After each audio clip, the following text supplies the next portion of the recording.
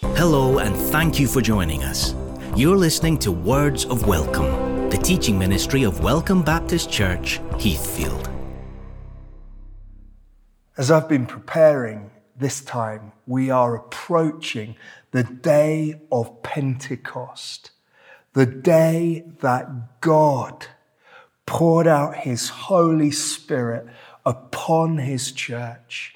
It was as if tongues of fire fell upon the disciples. From that moment, they were utterly changed.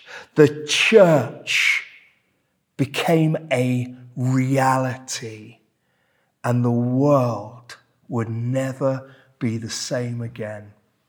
I wonder if you would turn with me to Ephesians chapter 5, and I'm going to read from the second part of verse 14. Awake, O sleeper, and arise from the dead, and Christ will shine on you. Look carefully then at how you walk, not as unwise, but as wise, making the best use of the time, because the days are evil. Therefore do not be foolish, but understand what the will of the Lord is. And don't get drunk with wine, for that is debauchery, but be filled with the Spirit, addressing one another in psalms and hymns and spiritual songs, singing and making melody to the Lord in your heart, giving thanks always and for everything to God the Father, in the name of our Lord Jesus Christ, submitting to one another out of reverence for Christ. Father, as we come to this passage, Lord, would we know your Holy Spirit, your power from heaven. May we know that upon us, within us, Lord. Would you baptize us afresh, fill us anew, O Lord God Almighty. In Jesus' name, amen. I love that piece of poetry, or it's perhaps a verse of a hymn in the early church. Awake, O sleeper, and arise from the dead, and Christ will shine on you. There's something about those words that grab me and inspire me. I find myself regularly praying them, particularly over myself or over our church, crying out to God that we would be awakened. Sleep is one of the most mysterious things that we all do or we try to do. We're told that in order to be healthy, we need to sleep. Between 6 and 8 hours, we're told, a night is healthy, it's good, it's restorative.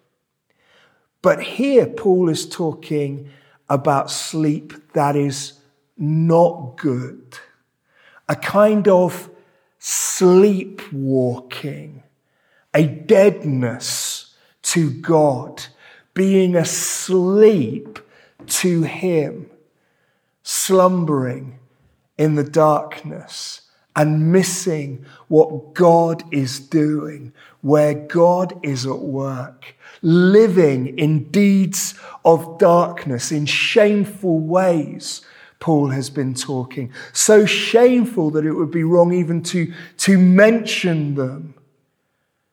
And so he cries to this church in Ephesus, awake, O sleeper, and arise from the dead. One of the most complex things perhaps about sleep is you don't actually know when you are asleep. You're not aware that you've been asleep until you wake up. Perhaps like me, there are nights when you trouble to sleep. It's difficult. You toss and turn and you despair that you will ever sleep. And then a few hours later, you wake up and you thought, oh, I got some sleep. I was asleep. There's a deep truth here for us that we may be asleep and not know it. So Paul says, awake, O sleeper, arise from the dead, and Christ will shine on you. It's as if he is saying in the words of the hymn, the night is past, the day has come, where darkness reigned, the light has shone. Our Christ in resurrection life appears. His presence banishes all our fears. That's what's happening here. So Paul tells this church, wake up. He tells you, he tells me, wake up. Stop slumbering. Stop folding the hands. Now, he's not talking about physical sleep. He's talking about the complacency that allows our relationship with God to cool. The step back that we take. The decision that we've arrived. That we have it all. And he says, wake up. Look carefully at how you walk. Not as unwise, but as wise. What an incredible phrase. Look carefully. We're called to examine how we're walking. I have to be really honest with you today. This morning, I was reading Titus, and I saw that there Paul was commanding Titus to watch the way he lived, to be gentle in his speech, not speaking evil of anyone, to be perfectly courteous. I was so challenged by that I prayed and I asked God, help me please to be gentle in my speech, to be kind, to speak evil of no one, and to be perfectly courteous. And then as I arrived at church, someone was parked in my parking space. And I found myself not being perfectly courteous and not being kind. I was just ashamed of myself. I wasn't watching the way that I walked. In fact, I'm so aware that as a preacher, I can undo the words I say in the pulpit with my actions outside of the pulpit. And it's true for all of us living our Christian lives in the places that we live them out, in our workspaces, in our homes, in our families, that we can undo what we say we believe about God by our actions. And Paul says it shouldn't be so. Instead, we're to make best use of the time, because the days around us are evil. There's so much around us that grieves the heart of God. There is so much brokenness and destruction. And yet we have been called not to call down judgment on the brokenness around us, but to be part of the rescue crew, part of the cleanup squad, arms and hearts open to gather in and care for the broken and the displaced, The days are evil. Make the most of each day, Paul says.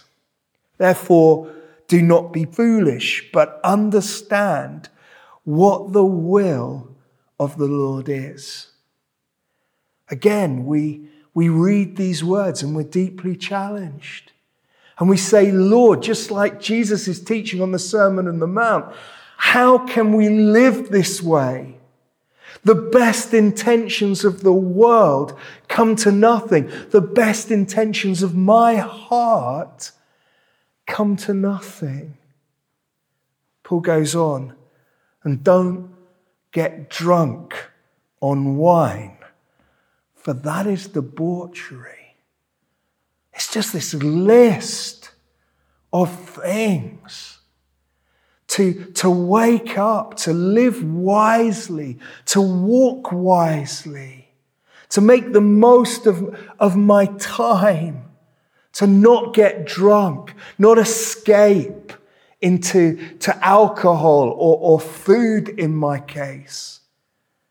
How are we going to do this? How on earth can we live this way? Well, the very next verse tells us, but be filled with the Spirit. But be filled with the Spirit. This is how we're going to live this. He goes on addressing one another in psalms and hymns and spiritual songs, making melody to the Lord with your heart. When we're filled with the Holy Spirit, there would be a joy that is expressed in worship. He goes on, giving thanks always and for everything to God the Father in the name of our Lord Jesus Christ.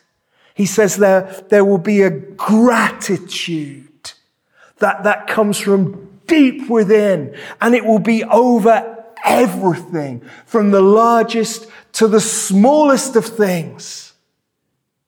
When I'm under pressure, and perhaps when you're under pressure too, what is the first thing that disappears? Our patience and our gratitude. We get grumbly. We complain. We grr, we might say. Paul says, when we are filled with the Holy Spirit, there is a joy that is expressed in song, a melody in our heart that carries us. There is a thanksgiving that overwhelms us. And there is a submitting to one another out of reverence for Christ. There is a humility that is born of our love for Jesus, our picture of him, the one who was God but did not see equality with God as something to be grasped, but poured himself out, made himself nothing, taking on the likeness of a servant, being obedient even to death on the cross, that God would lift him up, so that every knee would bow and every tongue confess. Paul is saying, when you are filled with the Holy Spirit, that is how you will be. You cannot live this life without the power of the Holy Spirit. The church came into being because God poured his Holy Spirit upon them. And the church was born. If you're going to live this way, the way that Christ calls us to live, you and me, we are never going to do this on our own. No matter how committed, no matter how enthusiastic we are. Paul makes the point that alcohol changes our behavior. Don't get drunk on wine, that's debauchery. We get giggly.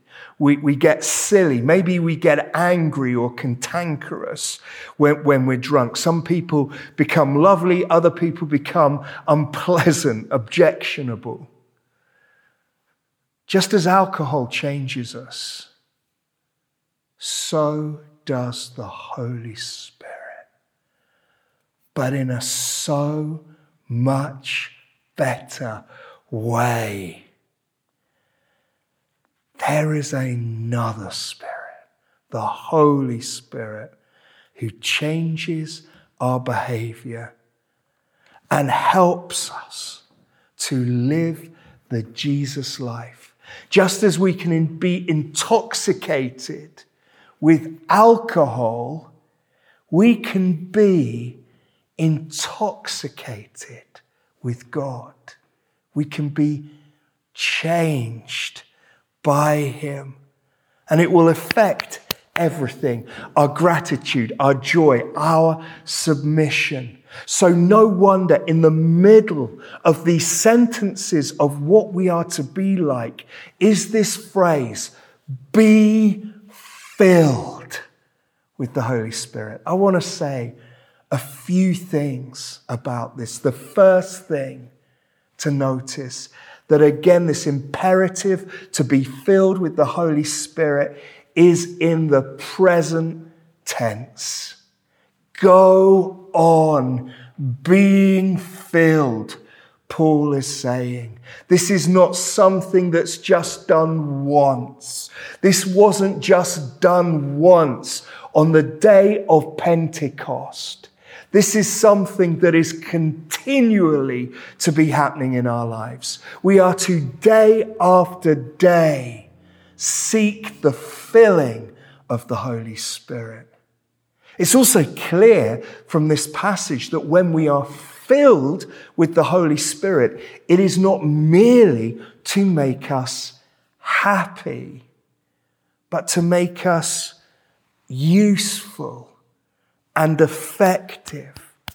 The Holy Spirit came not for our enjoyment, but to make us employable. Jesus, when he spoke about the Spirit, would often talk about baptism in the Holy Spirit.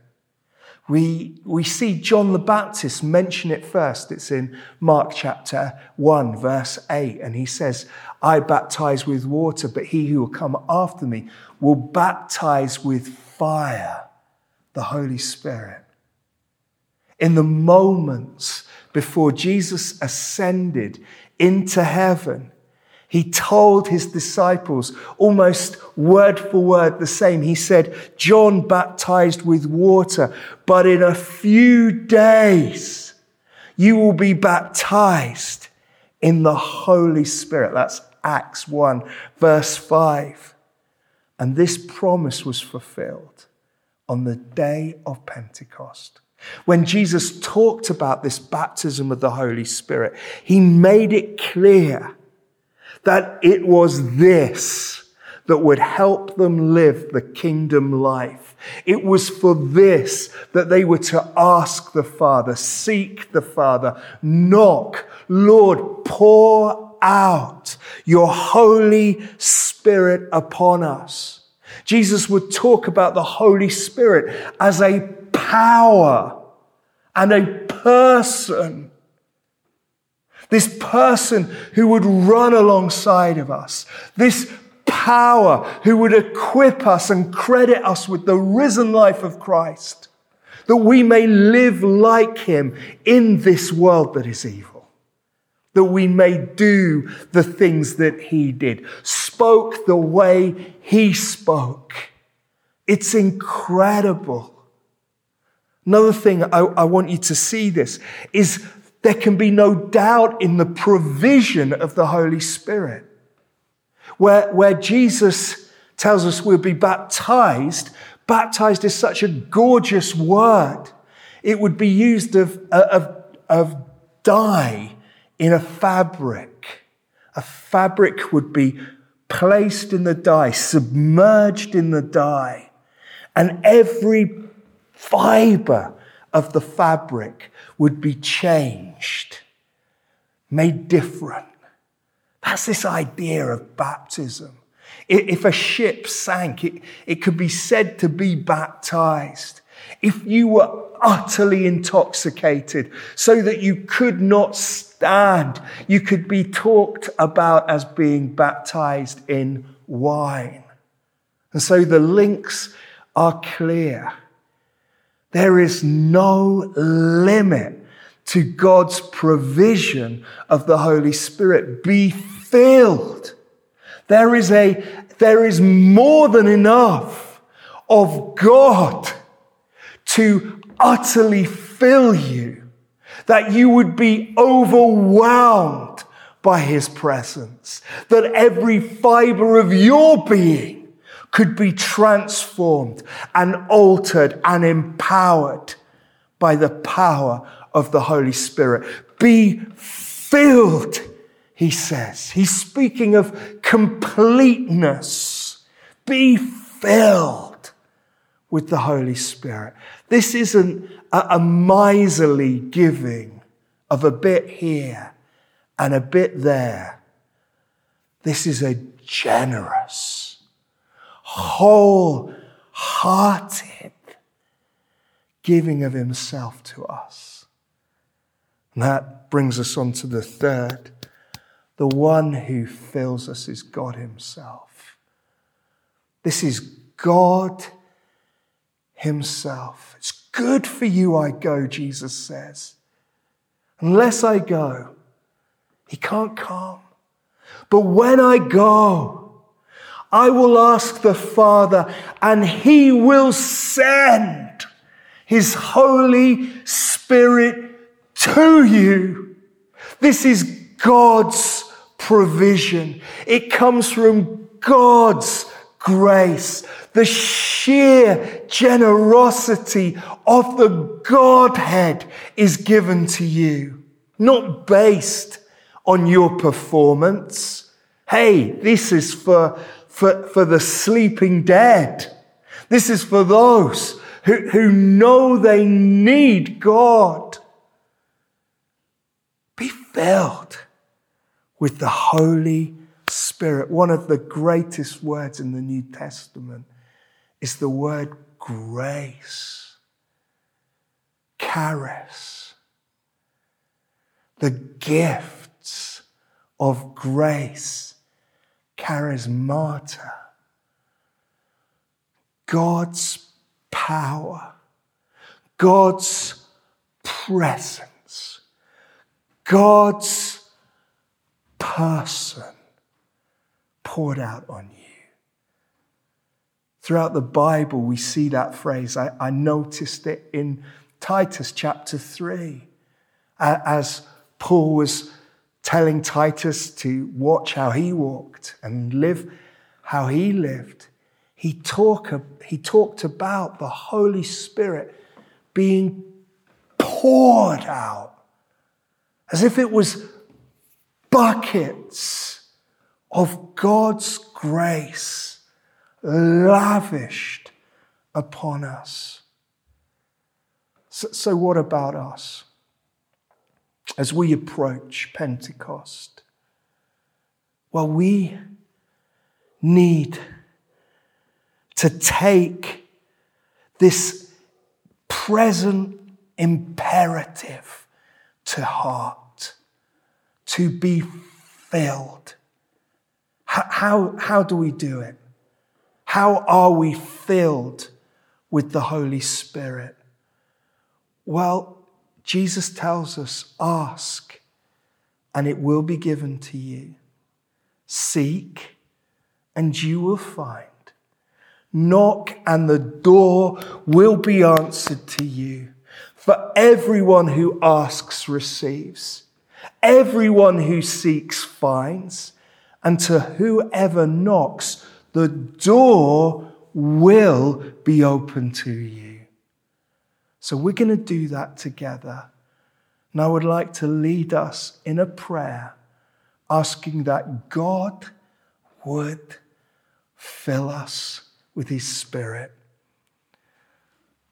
Almighty God, I want to spend what remains of my life fulfilling your purposes and doing your will.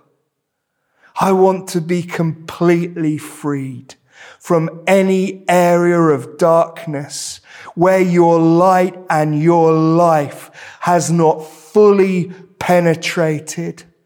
I want to wake up and live my life as an obvious citizen of the kingdom of God and to be effective and a relevant part of the body of Christ. Father God, I will turn away from all wrongdoing and I will avoid everything that will lead me to wrongdoing. I ask you, O Lord, to forgive all the sins I have committed. I offer my life afresh to you, and with your help and guidance and power, I will obey you as my Lord. I ask you now to baptize me in the Holy Spirit and to release me in praise, gratitude, and submission in ways that I have never praised, thanked, or submitted before. In the precious name of Jesus. Amen. Thank you for listening to Words of Welcome. For new episodes and more, please visit welcomebaptistchurch.uk.